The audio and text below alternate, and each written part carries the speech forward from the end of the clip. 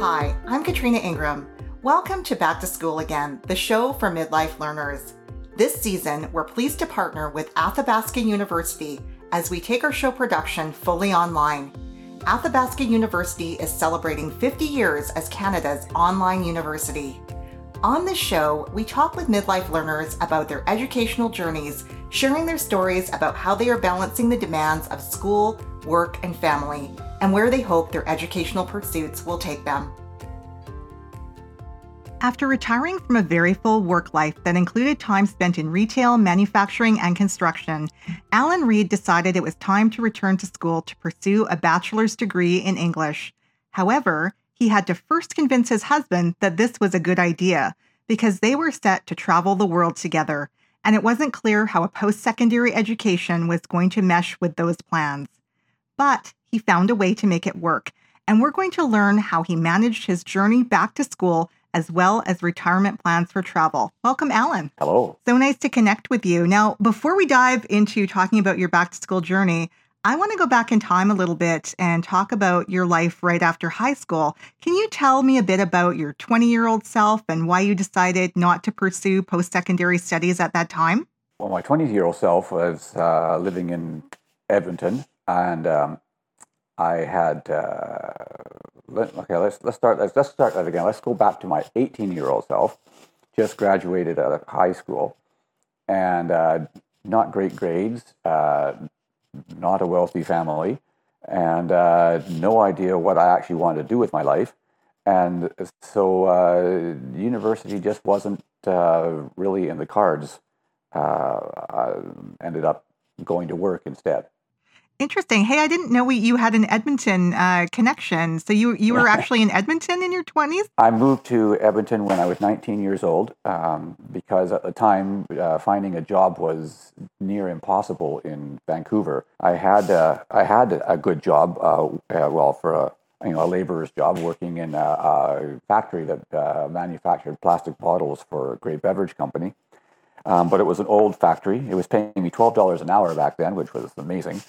And but the factory's old, and it wasn't producing enough volume for great beverage, and so they shut it down, laid everybody off, and over the next 6 months, despite a lot of effort, I couldn't find a job. And a friend of mine who had moved to Edmonton to take a job with his brother-in-law called me up and said, "Hey, there's lots of work here." So I jumped in a van and away I went. Wow, fantastic. It's interesting when you talk to people and you recognize like so many people do have an Edmonton connection, even if they're no longer here. So all that was going on in your 20s, but let's fast forward a couple of decades. You managed to retire in your early 40s, which I think is amazing, and I think many people would be envious of that fact. And your husband says, "Hey, let's hit the road and travel," but you really want to go back to school. What was driving you at this point to say this is the time to pursue an education? Well, first off, I didn't feel like I was ready to retire.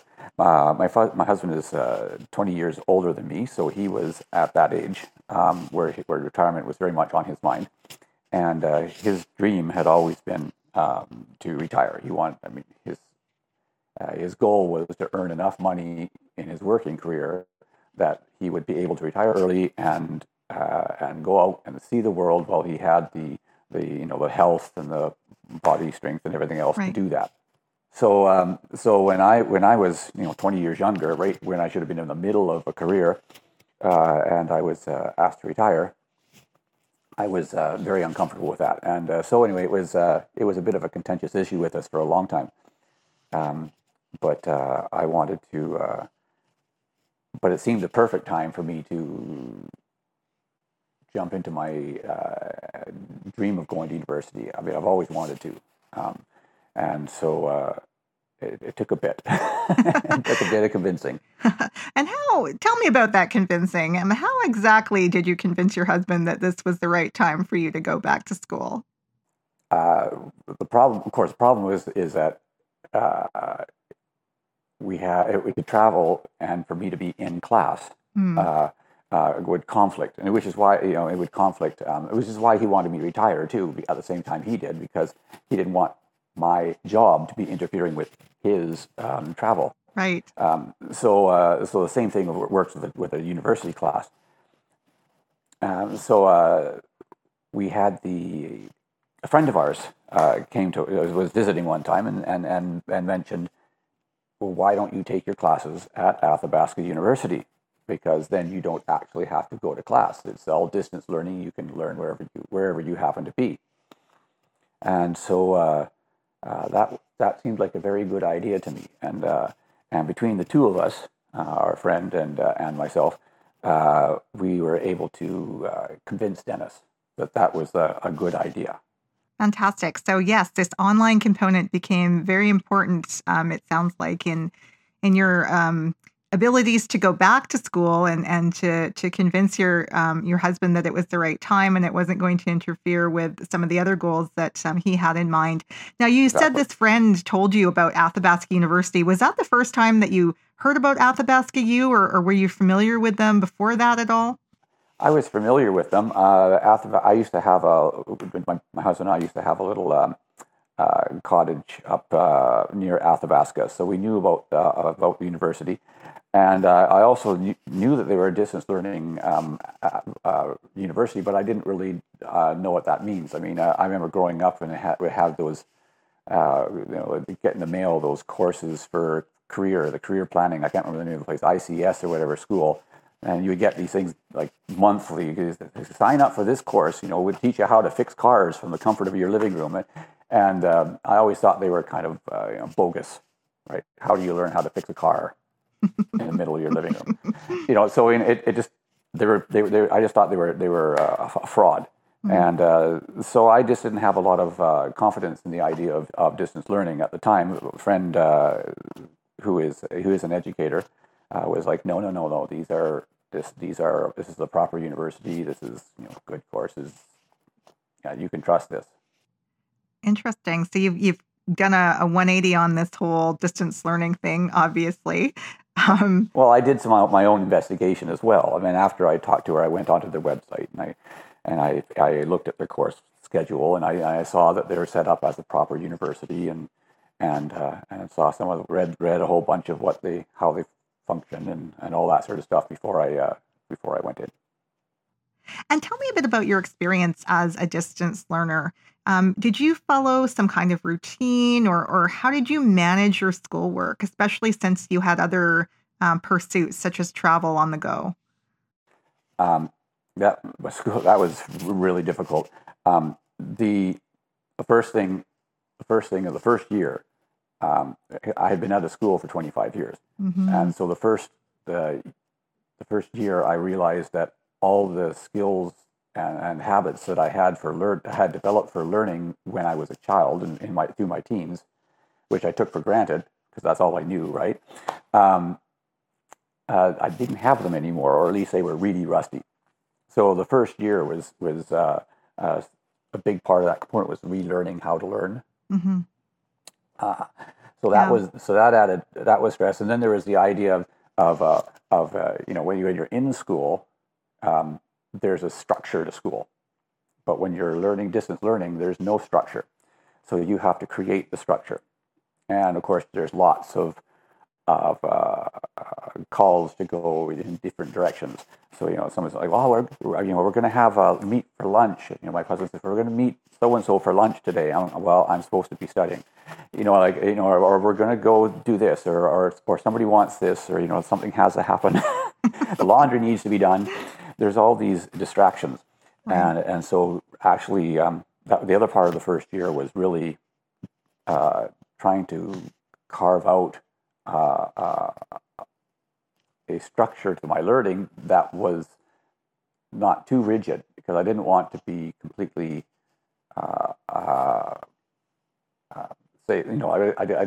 I wanted to be able to be somewhat flexible to take advantage of opportunities that came along. Plus, if we were going to travel is definitely not conducive to a very rigid structure. So how did you create that balance for yourself? Because it sounds like you're saying it wasn't like you set aside every day from 9 to noon to do your studies. You weren't that rigid because you wanted to have some flexibility, yet at the same time you needed structure. So So what did it look like for you? Was it contextual to each course, or how did you navigate that? We eventually worked out a deal where, for the most part, I was available in the evenings. Like I would quit study for dinner, and which was a little bit before dinner because I would have to help out with preparing and setting up. But basically, like dinner was after dinner, I was free to do whatever. So all I could do as much socializing as I wanted after dinner. And so then the earlier in the day, if something really important or really interesting required my attention, then I could that would be an exception to the rule. Mm-hmm. Yeah. And that would and then I would and that's how I did it. And and my husband slowly got used to the idea, and what he tended to do is he would tend to disappear during the day. Mm. He would often just go for a walk or go visit with people or go and do something away from the house, which is not that he was never around, but he would tend to try to do that during the day so that he would give me as much space as I needed so that I could get some work done. That makes sense. So you were kind of able to treat it a little bit like a job and have some parameters around it, but still also maintain, some flexibility just in case something really, really cool came up that you needed to be a part of. And I also want to share with you, I completely relate to what you're saying about being rusty. And for myself, I was out of school for over 2 decades as well before I went back. And so I really relate to what you're saying about relearning how to learn and how intimidating that process can be at first when you get, the first set of course materials and realize I haven't done this in a while. Yes, yes. And you're under the stress of having to complete the course within a 6-month period. Yeah. And it's not just one course because my degree required, I think, 42 courses. Mm. So I couldn't take them one at a time. I would have been 20 years working at them. So I had to take, I was taking 4 at a time. And when you have 6 months to finish 4 courses, and they're not, they're university level courses. They take some research, and there's the assignments. There's all kinds of stuff that needs to be done. And trying to learn, learn how to learn, and trying how to fix your schedule. It was a very stressful first year. Yeah. Yeah, I can imagine that does sound super intense and and stressful. I want to dig into a bit more about the program. Now, you mentioned in your guest questionnaire that you'd only ever met one of your instructors. Now, what about the other people in your courses or your program? Did you have classmates that you were learning with, or were things a little bit more individual? Did you connect with any of those people? The coursework was almost entirely individual. There was a couple of courses, mostly writing courses, in which I was required to participate in these kind of chat groups, kind of like an old BBS, if you remember those from back in the 80s before the internet, before the web, where you post. I would have to post an article, an assignment, and then the other students that were in my BBS would read that assignment, and then they would post a critique of the assignment, and then of course I was supposed to read their assignments and post a critique of their assignments, and that's it. We didn't really talk amongst ourselves so much. We didn't have any way to talk. We didn't know each other's phone numbers or anything. The only way we could do it was chat within the BBS, and it was just about you got a critique back, and you'd thank the person for doing the critique. That's about it. So you didn't really get to know any of the other students. Wow. So you were really on your own. This was like really you individually. It's absolutely entirely me. Wow. Yeah. So how did you stay motivated? I'm curious about that because I really found I had to lean into the people that I was learning with. And I was in a cohort model. So the same group of people progressed together through all the courses. But being on your own, that's a whole different thing. I mean, how did you keep yourself motivated to keep going? Well, first off, I wanted to finish. Actually, I think that's the major piece of motivation. There was no way I was going to be spending all this money to take these courses and putting all this time and effort into it and not finish. Mm. But the structure that I did manage helped. Having that specific time for studying. Sounds like you have a lot of willpower, Alan. You were Yeah, very determined. I guess so, yeah. People have said that, yes. Yeah, that's amazing. That's great. I'm maybe not so much that way. So I find it inspiring to talk with someone who had that much willpower and individual motivation. Now, you mentioned to me that you were majoring in English. Tell us a bit more about some of the courses that you took and what were the highlights of your program? Well, I debated between philosophy and English, and ended up taking English because when I looked through the calendar of the university calendar of what courses are available for each program, it just seemed a broader horizon of knowledge required for English. So I had to take sociology, anthropology, history, literature. There was history. There was this. Including a science and a business course, there was all this broad range that I had to do. So that intrigued me, and I mean, for highlights, wow! I mean, I love the Shakespearean courses. Absolutely love those. Of course, my main I was never a great fan of all the essays that I had to do, mostly because they were analytical, and I was taking these courses because I wanted to be more creative. I was more aimed at writing than at writing like fiction and stuff like that than I was at becoming a researcher. So the writing courses where I got to tap into my creativity were definite highlights. I would love those ones. Amazing. It sounds like such an incredible breadth of courses that you were able to take and just be able to really kind of immerse yourself in that full experience. That sounds wonderful. Now, you started your back to school journey in 2009. You finished in 2019. We talked a bit about motivation and how you just had sort of this determination and drive to keep going. But that's a really long time to keep things going. And you mentioned earlier about your husband and wanting to travel. I imagine you had other family commitments. So can you kind of paint a picture of the work-life balance piece over that decade? What did that look like for you? Well, being retired, I didn't have to do work, thankfully. But like I already described the kind of the balance in the life as terms of basically working during the day and having the evenings off and but being flexible enough to take advantage of things. Mostly what I didn't mention was the travel. Travel was a very different part of it, and we did a lot of traveling. I've seen large parts of the world while I was studying, but I had to, I was carrying books with me, sometimes for 4 courses at a time, which could be heavy. But there was like a whole other suitcase for your books. Yeah. So I had what the thing was is I give you an example of how we worked that out. We were on a cruise, a river cruise from Siem Reap in Cambodia down to Ho Chi Minh or Saigon in Vietnam. And so what the plan on the cruise was that every day there would be 2 excursions, one in the morning, one in the afternoon. So I would see what the excursion was that day. So what ones were planned that day.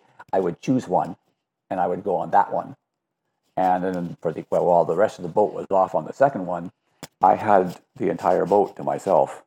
And I would go and find maybe a place up on the deck where it was sunny and sit there and enjoy some nice weather while I was studying, or I would be in the room, or I would be sit at a table in the lounge area or whatever. I would find a comfortable place and I would sit and study while everybody else was off the boat, and so that's kind of the way I did my my studies. Same thing in cruise ships. If I was on a cruise ship, like in the middle of the ocean, I would study for the day and pop out for dinner and that kind of thing. That sounds amazing. And first of all, like I can really see the amount of willpower that you must have personally to be able to kind of forego some of those excursions or being in someplace really new and exciting. And secondly, I would say your experience sounds like a kind of a poster for how to, balance education and retirement and travel. Like it just sounds pretty idyllic to me. Mm. I'm very lucky that we had my husband and I were. I mean, it was his business. I certainly helped out a lot, and it was we did well with it. So yeah, so it gave us the ability to afford for me to have this vacation and to be not working. Sounds amazing. To travel. Wonderful. Now, you brought up something really interesting earlier about the bulletin board service technologies back in the 80s. And I want to talk about technology. There's been a lot of technological change in terms of how distance learning, now we call it online learning, has been delivered. And you also shared with me in your questionnaire that, things were a lot more textbook based in the beginning, and then they kind of evolved into this online piece. And there was some group chats and that sort of thing as the technology evolved. And I just wanted to get your thoughts on, technology as it pertains to learning. Did it make a difference in delivering the program? Did it make things easier, better? Was there no difference? How would you characterize technology as it related to your back to school journey? When at the beginning of my coursework, there was no way that Athabasca was offering online learning. Not that I experienced. The only online component of it was that I would send in my assignments by email to my tutor, and the tutor would then send back the marked assignment by email to me. That's not really online learning. It was all textbooks. It was all paper and hardcover and the whole bit, and the only other thing, and of course I was typing everything out on my computer, but again, that's not online. The only online component, if you had one, was those BBS type chat room exchanges that I had with students. But sorry, go ahead. Okay, as the time went by, they started to do a little better. So, for instance, the psychology department, oddly or not, was seemed to be the most advanced. I had online quizzes that I had to take regularly, and they were the first ones to come out. That department was the first ones to come out with actually an online textbook. So suddenly I didn't have to carry the textbook around; it was in my computer. And with that online textbook, I had being in electric digital format, I could do a number of things that I couldn't before. Like first, there was options for me to go in more in depth. They had links to let me go more in depth on certain topics. There was opportunities for they had study exam exams, practice exams, just to say that I could take to see if I rate myself to see how well I knew the content. There was I could. It became easy to look up anything that I didn't understand very quickly through the system. So it made it much nicer than the textbook in that way. That's so interesting. And just hearing you kind of talk through the evolution of some of these technologies and also what is online learning and what do people consider online learning. And I can share that, in my experience, some people say it's online and literally it's a photocopy, a really bad photocopy of a PDF from a book that just happens to be posted in a forum and that's online.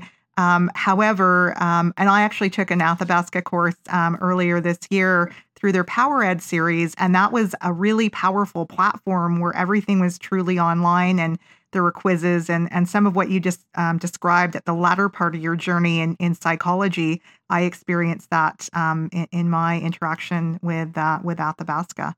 So super interesting. Yeah. Um, You also you shared a bit about some of the things that you loved about online learning, or that you thought were useful. What were the things that you found challenging about online learning, and how did you overcome those areas?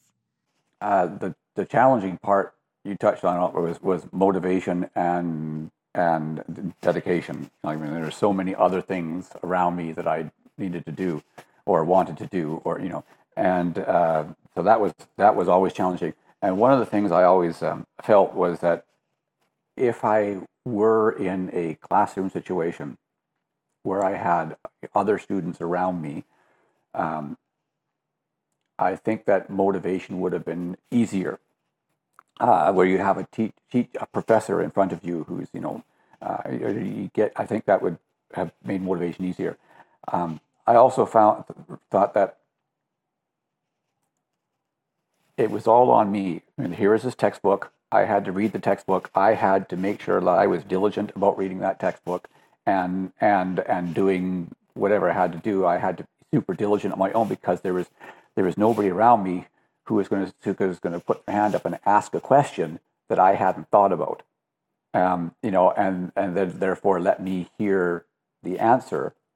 And that so.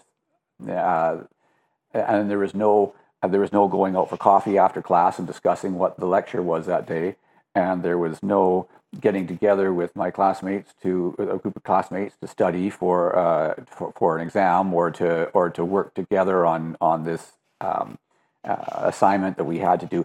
I didn't have any of that, so there was all on me, and so that was very challenging. Do you think that there are ways, now that the technology it has advanced a little bit, and we also have other means of connecting like Facebook? And for example, in my cohort, we started a Facebook Messenger sidebar chat where we were able to connect and post questions and know that other people were out there and not feel so alone. I'm wondering about that. Like, do you see maybe other opportunities to kind of augment that now that technology's evolved? I think I liked your idea of doing the side cohort. That was never done. It was never offered to me. If any of my other students that I interacted with were doing that, I didn't know about it. But I had one class. It was a history class, and it actually had. Pre-recorded. It was a professor from University of California, whatever. That had done an entire course online. He recorded it, videotaped it. It had all kinds of graphics and everything. It was really well done, and so it was like being at a lecture. Actually, like having your professor lecture to you, which I found I loved that. That was excellent. I've only had it for one course. That sounds fantastic. I would love to have had that for more courses, because if you want to have online, the whole point of online, from my point of view, was the flexibility to not be in class. So if I were told that I had to attend a lecture at 3:00 in the afternoon, well, while I'm in a time zone that makes that 2:00 in the morning.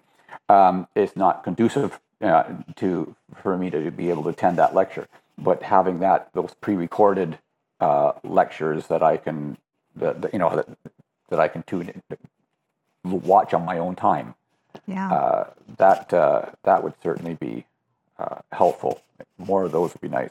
Yeah, that sounds like a really good option, and makes a lot of sense. And I know that is part of the challenge in delivering online learning, is just accounting for all the different time zones and all the different schedules. And so being able to make it asynchronous, but also make it engaging, seems like the challenge for online post-secondary delivery. I want to shift a bit into your life now, life after the degree, and I want to talk about writing. You mentioned in your guest questionnaire that you are a freelance writer with Monday Magazine. Can you tell us a bit about your life as a freelance writer and how your education contributed to landing that role?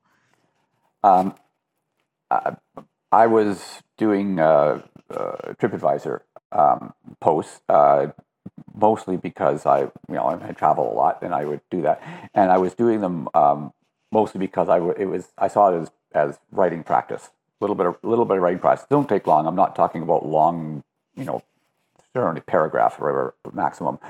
So I could whip these off pretty quickly, and it was just a little bit of practice. And I was doing those. And I live in a condo complex, and the condo complex, fairly good sized one, and the condo complex has a newsletter. And the fellow in the building who puts out that newsletter read some of my TripAdvisor posts and said, "Would you like to contribute a restaurant review to our newsletter?" And the idea was he wanted to put more content into it, not just messages about people not waiting at the garage door before it closed, or the fact that the windows were going to be cleaned next week, or whatever. So I said sure, no problem. So I started doing this once a month because that's how often it comes out. Once a month restaurant review, and so I and another person who lives in the building happens to be group editor, group editor for Black Press, which runs Monday Magazine, and so she read my some of my reviews, and she said she liked my voice in those reviews. She thought it would, and so she asked me if I would put one into Monday Magazine, and I actually got paid for those ones. And so I'm like, sure, okay, I'll do that.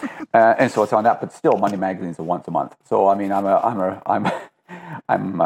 only write two articles a month, one for the newsletter and one for Monday Magazine.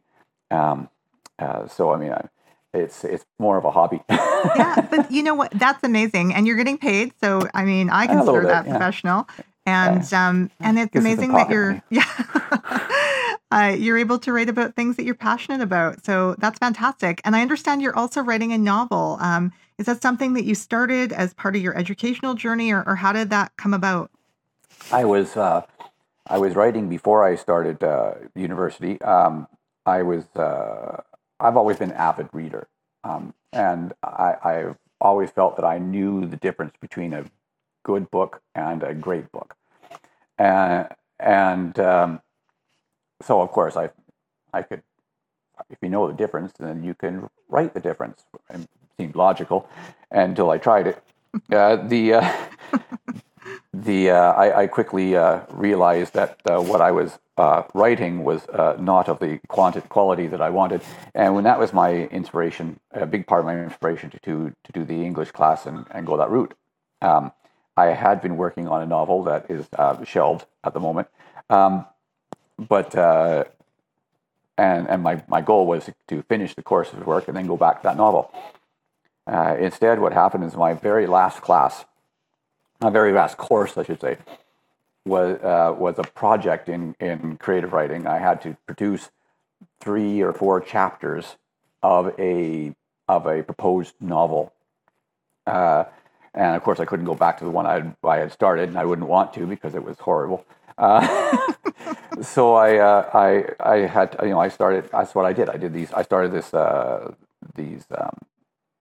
chapter as well. I've after the course was finished, I have continued to work on that novel, and it has evolved considerably since then. And so that's what I'm working on. Are you willing to share a little bit about what's the novel about? Well, this novel is it's set in the near future. It's I'll call it a mildly dystopian novel. Not that it ends in terribly, but it's looking at the world in a more advanced stage of climate change and the ecological degradation, and I'm focusing on what I'll call a average global family. So the main characters are this kind of average global family. They're not kings. They're not high-powered lawyers. They're not, that most fiction is focused on. It seems to be focused on these people who are in some way extraordinary.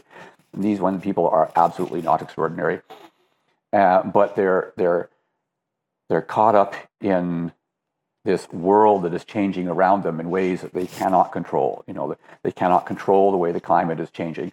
They cannot control the political and the economic and the cultural and so forth changes that are happening around them, so the world is very much changing them against their will, sort of thing, and they just have to deal with it. And it's a bit of an Odyssey style of a book. And anyway, that's what I'm working on. I'm hoping it will turn out very well. Alan, you've just described life in 2020. I mean, average people, slightly dystopian scenario, and a whole lot of lack of control about what's going on. I think many people are going to be interested to read your work. I hope so. What has been the most positive thing for you about this whole experience of going back to school? Really, what I expected at the very beginning. The reason I went with the English degree was to broaden my knowledge horizon. So I've always been really interested in things like how does the world work? How do people function? Those kinds of how does life happen? Not in the bio type of way, but in just in the way that we live our lives. How does all this function? And so the coursework that I took through the English, it just tied a lot of stuff together, and I've got a much better understanding of how things happen and work in the world, and that is hopefully showing up in my writing, which was the point. So I can be much more broad-minded, and not focused. We see a lot of that in the world right now. People focused on their particular perspective and not being willing to look beyond their perspective. I wanted the antithesis of that. Yeah, I love that. I love that. And I really relate to that too. I'm wondering, we're going to wrap up here pretty soon, but I'm wondering about, was there anything surprising about this journey that you want to share? Oh, surprising. I think the most surprising. I think I already mentioned the most surprising thing was the needing to learn how to learn again. That was I did not expect that. I expected that I would just jump back into classes and away I would go, and I didn't expect it to be easy, but I certainly didn't expect that level of stress in the first year. I was almost to the point of saying, I can't do this. This is too much. But I pushed through, and in the second year wasn't. It was still difficult. It was always difficult, but it was never. I managed, and so that was probably the most surprising thing. And the last question is very open-ended. Is there anything else that you want to share, or any words of wisdom that you might have for anyone contemplating this back-to-school journey at midlife? Yeah, I would say that I had it told to me a lot by people who were educators, and not my tutors, but other people I know who are in education, and they all kind of agree that going the distance learning route is much more challenging than going by the classroom route, and that it really does take a lot of motivation, a lot of dedication, this stick-to-it attitude. You really have to be independent, and it's harder. And so I would think that there's a lot of good reasons, the flexibility being a big one for doing it this way. I can see somebody in a job, and they want to work and go to school at the same time. I can't imagine doing that, but I know a lot of people do. You can't. This is the way to do it. But if somebody has to, if you have the opportunity to take the classroom route, I mean, I think that would be, if I do this again, if I go for a master's degree, I may decide to do it that way. Well, Alan, on that note, I'd like to say thank you so much for making the time to speak with me and to share your story. Thank you. Thank you very, very much. It's hard for me to imagine having the level of discipline that Alan did, to be so dedicated to a degree that you'd forgo an excursion in an exciting new country in order to stay on board a cruise ship and diligently read your textbook and complete your homework. That to me is the definition of willpower. I love how Alan found a way to pursue his educational dream while also making it work for his husband. One thing that I found in talking with many midlife learners is the importance of finding a way to make the back-to-school journey fit within the family dynamic. If you want to be successful, it helps to find that balance with the significant others in your life. Alan started his back-to-school journey way back in 2009, before we had so many of the online learning tools we have now. In thinking about my own experience with Athabasca University, in particular their Power Ed offering, I think the internet tool set has really opened up so many exciting new possibilities for educational content delivery. In other words, it's a great time to be an online learner. Lastly, doesn't Alan's novel sound super interesting and oddly reminiscent of these times we find ourselves in? I, for one, can't wait to see how that next part of his story plays out. That's our show today. I hope you enjoyed it. A huge thanks to our sponsor, Athabasca University, for generously supporting the show. You can find out more about their many educational offerings at athabascau.ca. If you like the show, please give us a rating. It helps other people connect to us. You can reach me at backtoschoolagain.ca or at School Again Pod on all the usual social channels. I'd love to hear your story. Back to School Again was recorded on Treaty 6 territory, the traditional homelands of First Nations and Métis people. Special thanks to our talented technical producer, Corey Stroder. Back to School Again is proud to be affiliated with the Alberta Podcast Network. Find out more at albertapodcastnetwork.com. See you next time.